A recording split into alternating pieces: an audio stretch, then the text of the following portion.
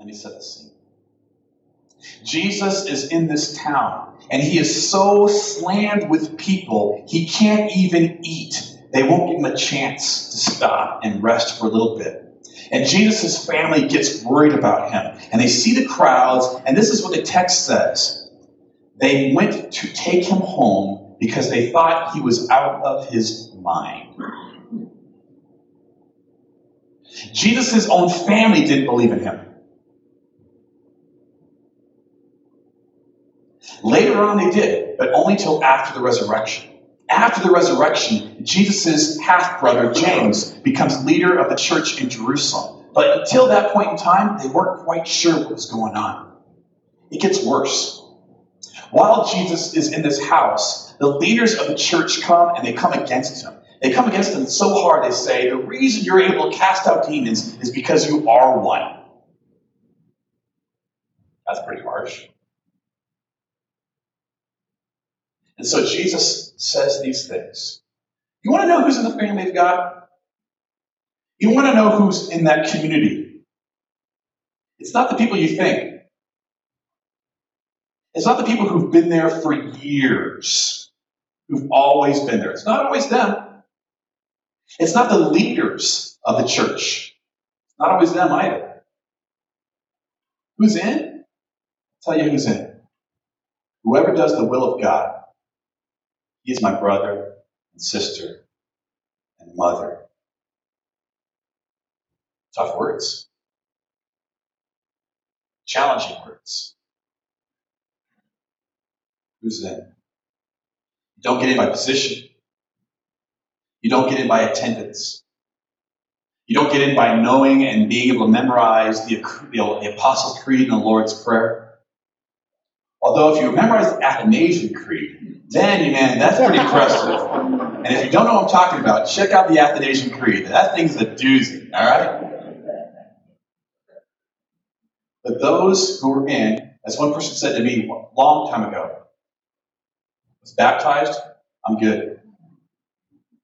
Friend, maybe you're not. Whoever does the will of God, he's my brother and sister and mother. Which raises this question. How do you know what God's will is? How do you know? Sometimes it's easy. In fact, let's be honest.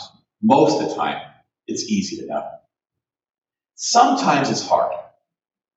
But the harder part isn't knowing God's will, it's actually doing God's will. That's the harder part. So today's sermon is, in the words of Spike Lee, do the right thing. All right? And we're talking about two parts of doing the right thing. And the first part is knowing. There we go. Knowing. The second part is doing. And I think there's three parts of knowing the right thing. There's three parts to do it. Knowing the right thing is first about being in community. You got to be in community. You got to put yourself in the presence of wise Christian counsel. And the Apostle Paul does this multiple times in multiple ways. He's got one buddy named Barnabas. And Barnabas was a mentor to Paul. And Barnabas spoke into Paul's life and shaped and formed him. And then Paul did the opposite, or the exact same thing to those around him. Young men like Timothy, Titus, Philemon. Paul speaks into their life. So here's the question. Who's your Barnabas? Who is someone that you've given permission to speak into your life? Who is someone that you've given permission to say to you, no? Who's a Barnabas in your life? Who's a Timothy in your life? Or a Titus?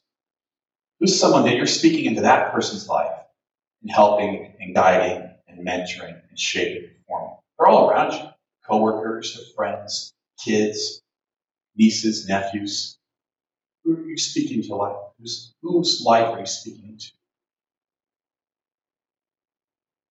Remember, some years ago, we had a dilemma. I had a dilemma. And the dilemma wasn't really a dilemma about God's will, whether this was good or not good or evil or not. It was a dilemma. The dilemma was this. Our office manager, Kelly, was stepping down. She was moving from our part-time job here as office manager to a full-time job. The same exact day, my wife comes home from work at the coffee shop and she says, the coffee shop is closing. I went, wow, you need a job. I need an office manager. This is perfect. But I'm like, this is kind of dicey though too. So I went to our church council. I said, what do you think? And I'll never forget, it was Mike Toole. And Mike Toole said these great words. He said, okay, hire her for 3 months.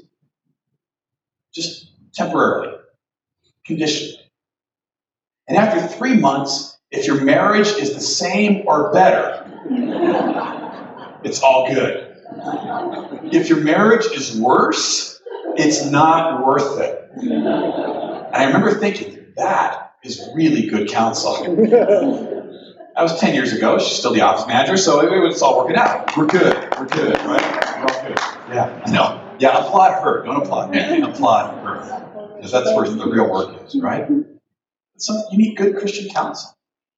I remember years ago, someone came up to me and said, Pastor, what does it mean for me to tithe? Because I'm in sales, and my income is like this. And I said, well, you just figure out the average, whatever the average is, go off that. He goes, I have no idea what the average is. I mean, it's like this.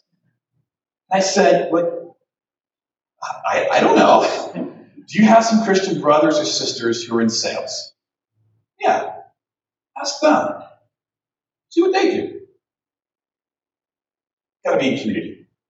The second thing is, be willing to submit. Be willing to submit. Let's say something that sounds really harsh. I don't want to say it. I'm going to say it. God doesn't care about your feelings. He does care about your feelings. I don't mean it like that. But there are times when people come up to me and they'll say, I feel like God is telling me to do this. I'll say, really? That's possible? It's entirely possible. What does God's word say about it? You've been in community about this. Years and years ago, back in California, someone came up to me and she said, I feel that God's telling me to leave my husband. I said, well, let's talk about this. Is there any abuse? Verbal, physical, any domineering behavior? No, that's not a problem. Affairs, any emotional affairs, just life affairs, any affairs? Nope, no affairs. Okay, all right. Any addictions? Drugs, pornography, anything like that? Nope. Okay. So why do you feel God's telling you to leave your husband? Oh, we've just grown apart. And I had to say, I don't think God's telling you to leave your husband. I really don't. Because in his word, he wouldn't say that. And the next week, she came to church, sat in the front row with her new boyfriend. And then I never saw her. So you got to be willing to submit. You got to be willing to say, you know what, maybe there are times when my feelings aren't right. And to know that, and most importantly, is to be in the Word. You got to be in the Word. You guys live busy lives. And a lot of you, you're not here every Sunday. So you got to find a way to be in the Word. I have 3 apps on my phone. Here we go. We have an app called Bible. Right? That's good. It gives me a daily devotion with an alarm that reminds me to do the daily devotion. Why? Because I'm not smart. I have an alarm. It's good. So I have an app called Read Scripture. Phenomenal. Super, super good. I have an app called Ligonier, which is fantastic. I have an app called Cold Case Christianity. They're all great ways to go. I'm just going to be in the Word for a little bit every day on a regular basis. Have God's Word speaking into your life and shaping and forming you. Do you remember that old library slogan years ago in the 70s? It was like, have you read a good book today? Do you remember that? If you're in the 70s, you're like, yeah, I remember that. There we go. Yeah, thank you. We'll tell you about it later. Being in the Word is opposite. Being in the Word has the good book read you today? How do you know how to do the right thing? You got to be in community. You got to be willing to submit the community, and be in the Word, to submit to that too. But that's the easy part. The hard part's this. It's doing God's will. That's a lot tougher. It's tough when you know what God's will is, and you know that if you follow God's will, there's going to be a loss in your life, whether it's financial or personal, on the job. Those are tough. It's tough when you're not quite sure what God's word is, and you're like, I think this is it, but I'm uncertain, and I'm so uncertain, I'm not going to take a stand. So how do you do the right thing? Again, I think there's three things. Doing the right thing. The first is this. Is know Jesus as your source of truth. Jesus said in John chapter 14, I am the way and the truth and the life. No one comes to the Father except through me. And this is what it means. And it's going to sound harsh, but here it is. Jesus is right and everybody else is wrong. Jesus is right and I am wrong. Jesus is right and my feelings are wrong. Jesus is right and my boss is wrong. Jesus is right, and my spouse is wrong. Don't say that unless you're also willing to say Jesus is right and I am wrong. Otherwise, don't go there. Now, it doesn't mean that everyone else is always wrong. Because oftentimes our culture, the people around us, our boss, ourselves, our feelings, we often agree with Jesus. Jesus says, love your neighbor. You're like, got it. Jesus says, help those in need of help. You're like, good, agree, right? Jesus says, obey those in authority. You're like, oh no. Jesus is right, and I'm wrong. The second thing is this, is that Jesus as a source of power. Jesus gives you the counselor, the Holy Spirit. And this is no small gift. Jesus says you have every connection to God that you need in your life. And because of that, you are powerful. Because of that, every lie in your head, every small voice that says, it's not really worth it, you're not really worth it, it's not that important, you're not that important, all those are lies from the evil one. Jesus speaks power into your life and gives power. And to know that, you got to be in the Word. So let's be in the Word right here. Romans chapter 1, verse 16. For I am not ashamed of the gospel, for it is the power of God for salvation to everyone who believes, to the Jew first and also to the Greek, the Gentile. That's you, right? Jesus says this in Matthew 22. You are wrong because you know neither the Scriptures nor the power of God. Paul continues in 2 Corinthians 12. He says this. My grace is sufficient for you, for my power is made perfect in weakness. Therefore, I will boast all the more gladly of my weaknesses, so that the power of Christ may rest upon me.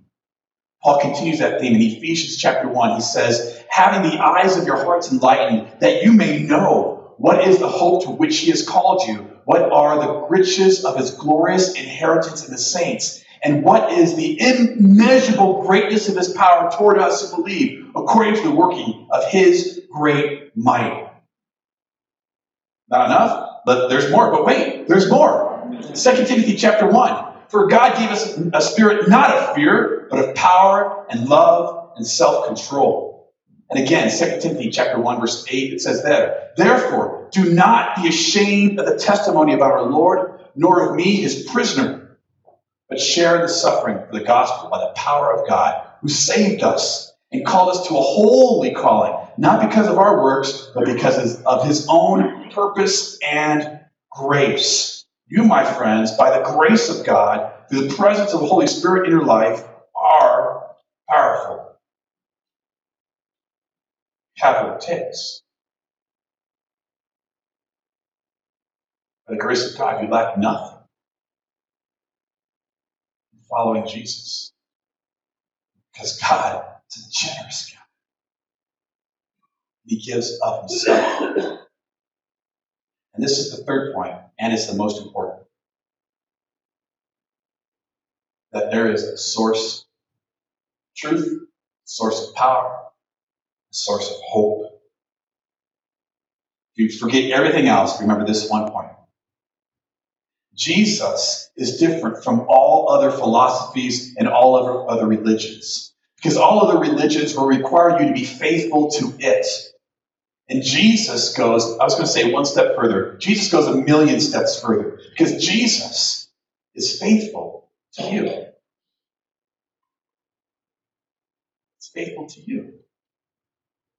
In 2 Timothy, Paul records for us one of the earliest Christian creeds. He says this.